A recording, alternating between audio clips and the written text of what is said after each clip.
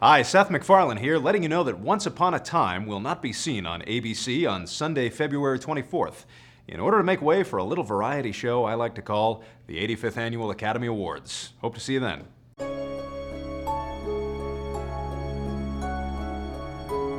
The creators and executive producers of Once, Adam Horowitz and Eddie Kitsis, are here to guide you through a recap of In the Name of the Brother. Hi, guys. Hi, everyone. This is the official ABC Once Upon a Time podcast, and I'm your host, Estelle McGecky. This week, it was really great to explore the Dr. Frankenstein backstory. And of course, there was plenty happening in Storybrooke as well. As Emma so well put it, looks like the world just came to Storybrooke. Yes. So what were your major themes for this episode? Well, I think that a lot has changed since our characters have returned to Storybrooke, and things are sort of piling on hopefully in an exciting way. We wanted to look at what these new dilemmas are through the prism of Dr. Whale and seeing what he's going through and seeing how this crisis of a stranger whose life is in danger triggers something in his past and a deep-seated emotional problem he's had that has been buried beneath him for many, many years that he is now forced to face. Yeah, I think, in a lot of ways it's redemption for him,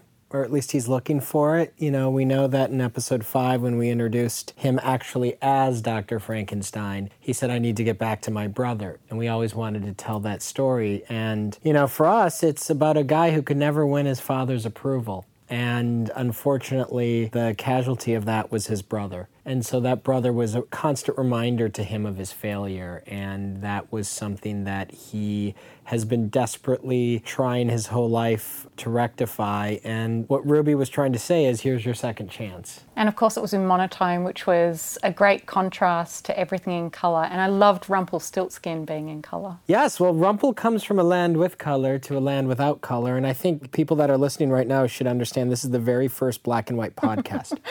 It is. No colour whatsoever. So, starting with Dr. Whale, Victor, aka Frankenstein's storyline, why does his dad have such a bias towards the younger son? I think what it is that the other brother has become like his father. In a lot of ways, the father was a military man. His son that he loves and favors is a military man, and he thinks what Victor is doing is witchcraft. And Victor realizes that his father never got over the loss of his wife and became focused on, if I could bring that back for him, he would love me. And I think there's something really sad about it. I think a lot of our characters have tortured pasts, and I think he has a lot. And what was really important to us is for the brothers to be very close. That even though the favored brother was favored, he felt guilty about it.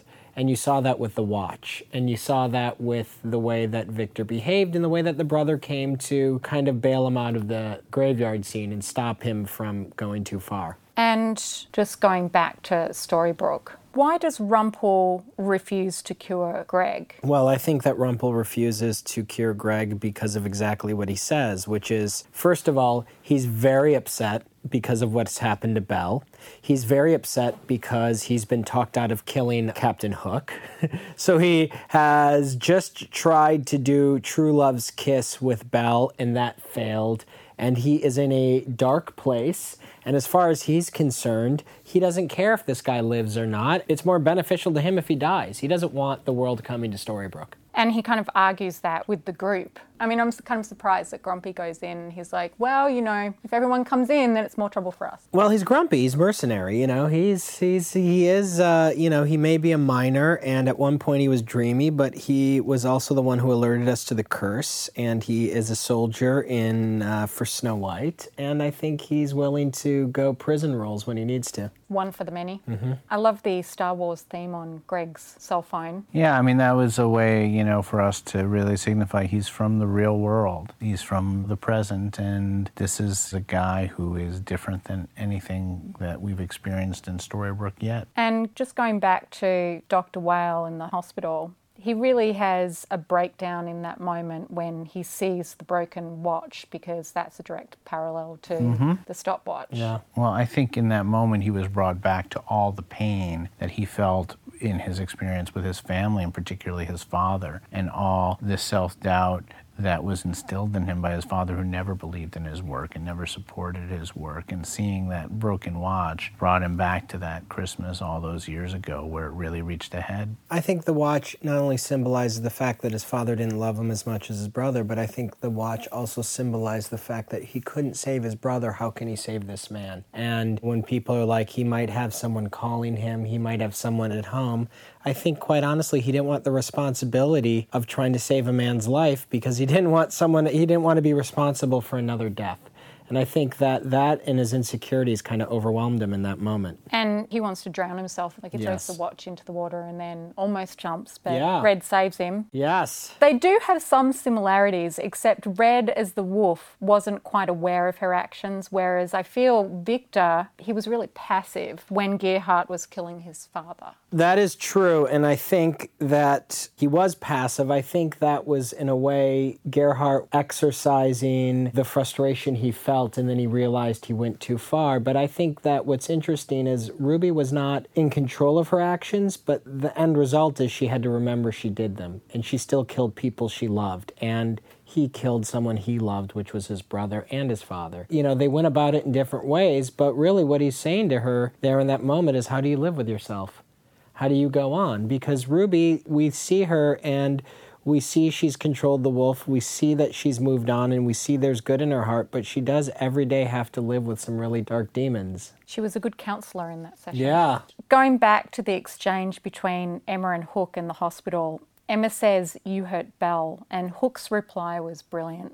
"I hurt his heart," referring to Rumpel. "Belle was just where he keeps it." Yeah. Such a wonderful scene and such a strong scene to me. You know, Jane Espenson, who wrote this script, did a fantastic job, and I think what I love about that is he understands, after a lifetime of searching for vengeance, what hurts Rumpel the most. And he realizes that, you know, the very first thing he wanted was his son, but his son isn't around. And, you know, at this point, Belle is where he sees his weaknesses, and that's what he got out of Archie. And he knew that before because he tried to kill her once, and the fact that she's in Storybrooke and he's still at it and they're together, well, that's where he keeps his heart, because everything else for Rumpel or Mr. Gold you see is just seems to be manipulation and self-interest. But that's the one time, in addition to his son, where you see how genuine he is. And I think it's great when Emma says, "If I were to pick Dead Guy of the Year, I'd pick you." There was a really great scene that got cut because of time, but it was in the middle of all this chaos. Captain Hook comes out and he goes, "What the hell is this?" And it was Jell-O, because he had never seen it before. And it was just him experiencing hospital Jell-O. But alas, it did not make the cut. Hopefully for the DVD. Yes. Belle screaming after discovering Rumpel kissing her is a pretty good indication that she's completely lost her memory. Yeah. Yes. But it was heartbreaking to see the expression on Rumpel's face when she smashed the cup. Did he really find a way to charm a talisman to bring back memories? He was trying anything and everything. He was desperate,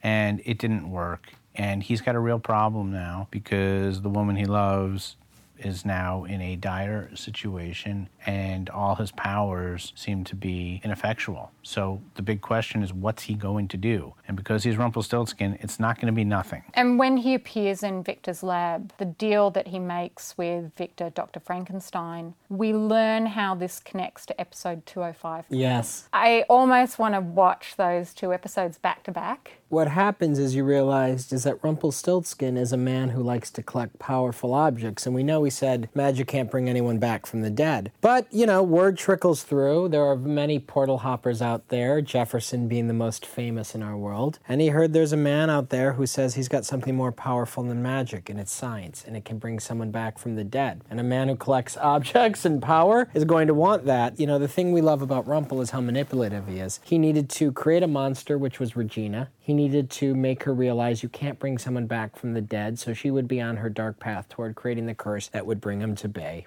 And at the same time, he's still a man of self-interest, and he wanted to see if this guy could do it, which unfortunately he could not. And what's interesting about that scene is that Rumpel says, "You teach me to wield whatever it is you wield, that's the deal." I always thought that Rumpel's deal was with the doctor to pretend to revive Daniel in exchange for a heart. But was it both? Yes, I guess if you were being technical about it, it would be two deals, but one is the execution of the original deal, which is if you can do what you say, teach me, and I will fund it. And then, you know, the heart was what he realized it was the missing ingredient. It almost was a two-step deal, if I remember. Yes, yeah, it's the one deal led to the other. which is that, Rumpel has come to this land and is fascinated by what it can or can't be. And then when the limitations of the land present itself, this presents the opportunity for the second deal, which is, well, in my world, there's something that can help you, but you're going to have to do something for me to get that heart. So later when Cora appears in Mr. Gold's shop, she says, "The crocodile snaps at the little bird," which is a great line. And she always plays herself off as so innocent, almost victim-like. Can you talk about Cora's world versus everyone else's reality? Well, I think Cora's world is her own world, and she has a very specific view on her place in it and on her relationship to everyone in it, including Rumpel. And I think in that scene, we are trying to give you a taste of a history between these two characters, a history that we fully intend to delve into shortly. For me, when she says, let's seal it like we used to, she's certainly hinting at a past. We've certainly hinted at that past before, and we are going to show it to you in a few short weeks. There's a past between them, and what I thought was interesting in that scene was Cora actually kind of was deferential to Rumpel. We've set up this big showdown, but what we like is she got what she wanted by manipulating him to his ego. And now whether it worked because he still has some feelings for her on a story that we haven't seen yet, or did it work because he just wanted to find his son, or was it all of those things, remain to be seen. But what I love about Cora is her adaptability and the way she can manipulate any situation to her advantage, even one with Rumpel. I don't know whether he was quite expecting her to seal it with a kiss. I certainly wasn't. I was kind of surprised and taken aback by learning about that past. Yeah. Then later, when Cora snoops around Regina's house and then disguises herself as Henry, I was really hoping it was Henry for Regina's sake. Well, it's the manipulation of Cora. Once again, she's doing what she can to get through the front door because she knows once she's let into your house, she'll get what she wants. And so that is a situation where with Rumpel, she left a gift and she was unthreatening. And in this one, she realized Regina would freak out and know everything that she did if she just saw it was Cora and wouldn't let her in. A good villain takes what you care about emotionally and then exploits it. And it's not even in some ways villainous. It's like, in this case, there's also a level of parallel here, which is like she knows Regina's reaction to Henry, and it's very similar to Cora's own reaction to Regina. It's like generations that are sort of repeating this pattern, and we're seeing how the parent-child relationship is so strong. I think that's a good point because when we were coming up with the story, we talked about what Cora wants from Regina is what Regina wants from Henry. So Cora is smart enough to use that against her, which is, why is it okay for Henry to forgive you? Why can't you forgive me? Now, the difference being is that Regina didn't kill Henry's fiancé. And the scene between them in the crypt, when Cora apologizes, I had to remind myself as I watched that scene that this was the same woman who framed her own daughter. And it's quite a contrast because Regina actually says, "You wanted me broken," and Cora corrects her and says, "receptive." Well, what I love is that they're two smart women, and what Cora's point she was saying, and I think she makes the point effectively, which is you don't want to be friends with these people. They're never going to forgive you. Is that really what you want, to potluck dinner at Granny's? You want your son. And the minute things got bad, they turned against you. I'm always there for you. And even though you tried to kill me, and even though we've had this horrible past, I'm your mother, and I love you, and I'm here for you now. And so she's kind of using what probably deep down Regina always wanted from her mother, because I feel like Regina always felt like she was never good enough for her mom. But she does correct her in that moment when she says, "You framed me so well that anyone would have thought that I had done it." Right. And it was in the car when she used the object from her house, the little handprint. That's plan B. One of my favorite scenes in this whole episode is just Cora looking through her daughter's stuff, looking at these strange pantsuits, looking at the way her daughter decorated the living room, and then seeing Henry. And so what was interesting was, plan A was, look how quickly they turned on you, and Regina's like, not good enough. And so she used Henry against her. And you just saw that breakdown in the car, that one moment when Regina realizes, well, yeah, as long as Emma's in the scene, then I don't have a chance. Well, I think, and I think that it's also a sense of Regina has been alone for so long now. For 28 years, she's been here with no real ally. Before that, when she was the queen, she had no real ally. She only had people manipulating her.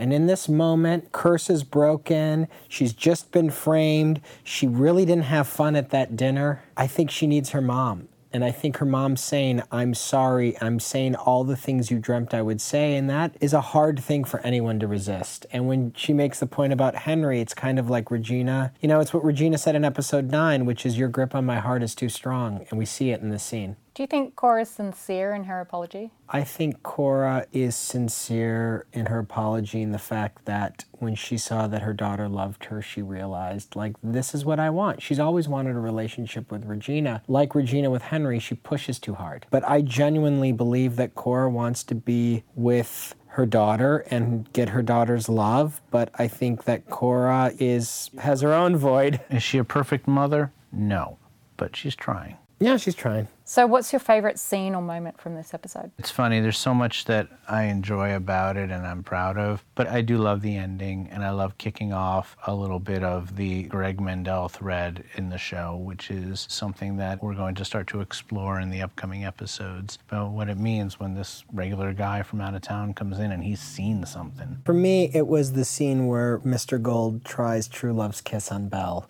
And I just love the way that he's seen it before. He's seen it with Charming. He's wondering if it could work for him. And you just see all the self-doubt, the fact that he thinks he's a man that can't be loved. And when he does it and she opens up, there's that minute of hope on his face. And then it goes away. And for me, that scene was just heartbreaking. So we have a few Twitter questions. Shoot. Steve Purdick asks, does the special glowy orb that Rumpel uses to find Bay have a name? It's the special orb that he uses to find Bay. I don't know. We don't have a name for it.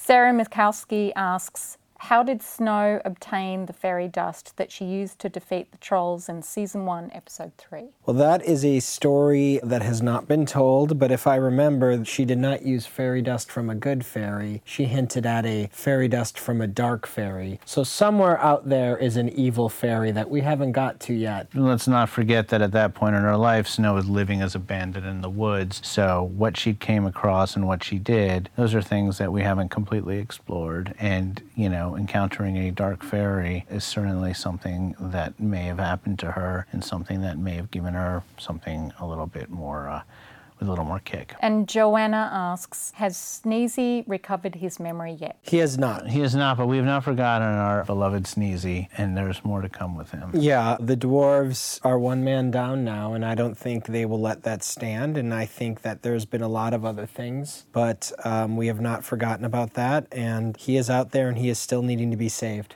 Eddie and Adam, thank you so much. Thank you. Thank you all for listening. Thanks, and everyone. watching. Thank you everyone for listening and tuning in. If you'd like to be a part of our next session, please add your question to the podcast post on the Once Facebook page, facebook.com/OnceABC. Please join Eddie and Adam next week and tune in to Once Upon a Time, Sundays, 8-7 Central on ABC, and available the following day at abc.com.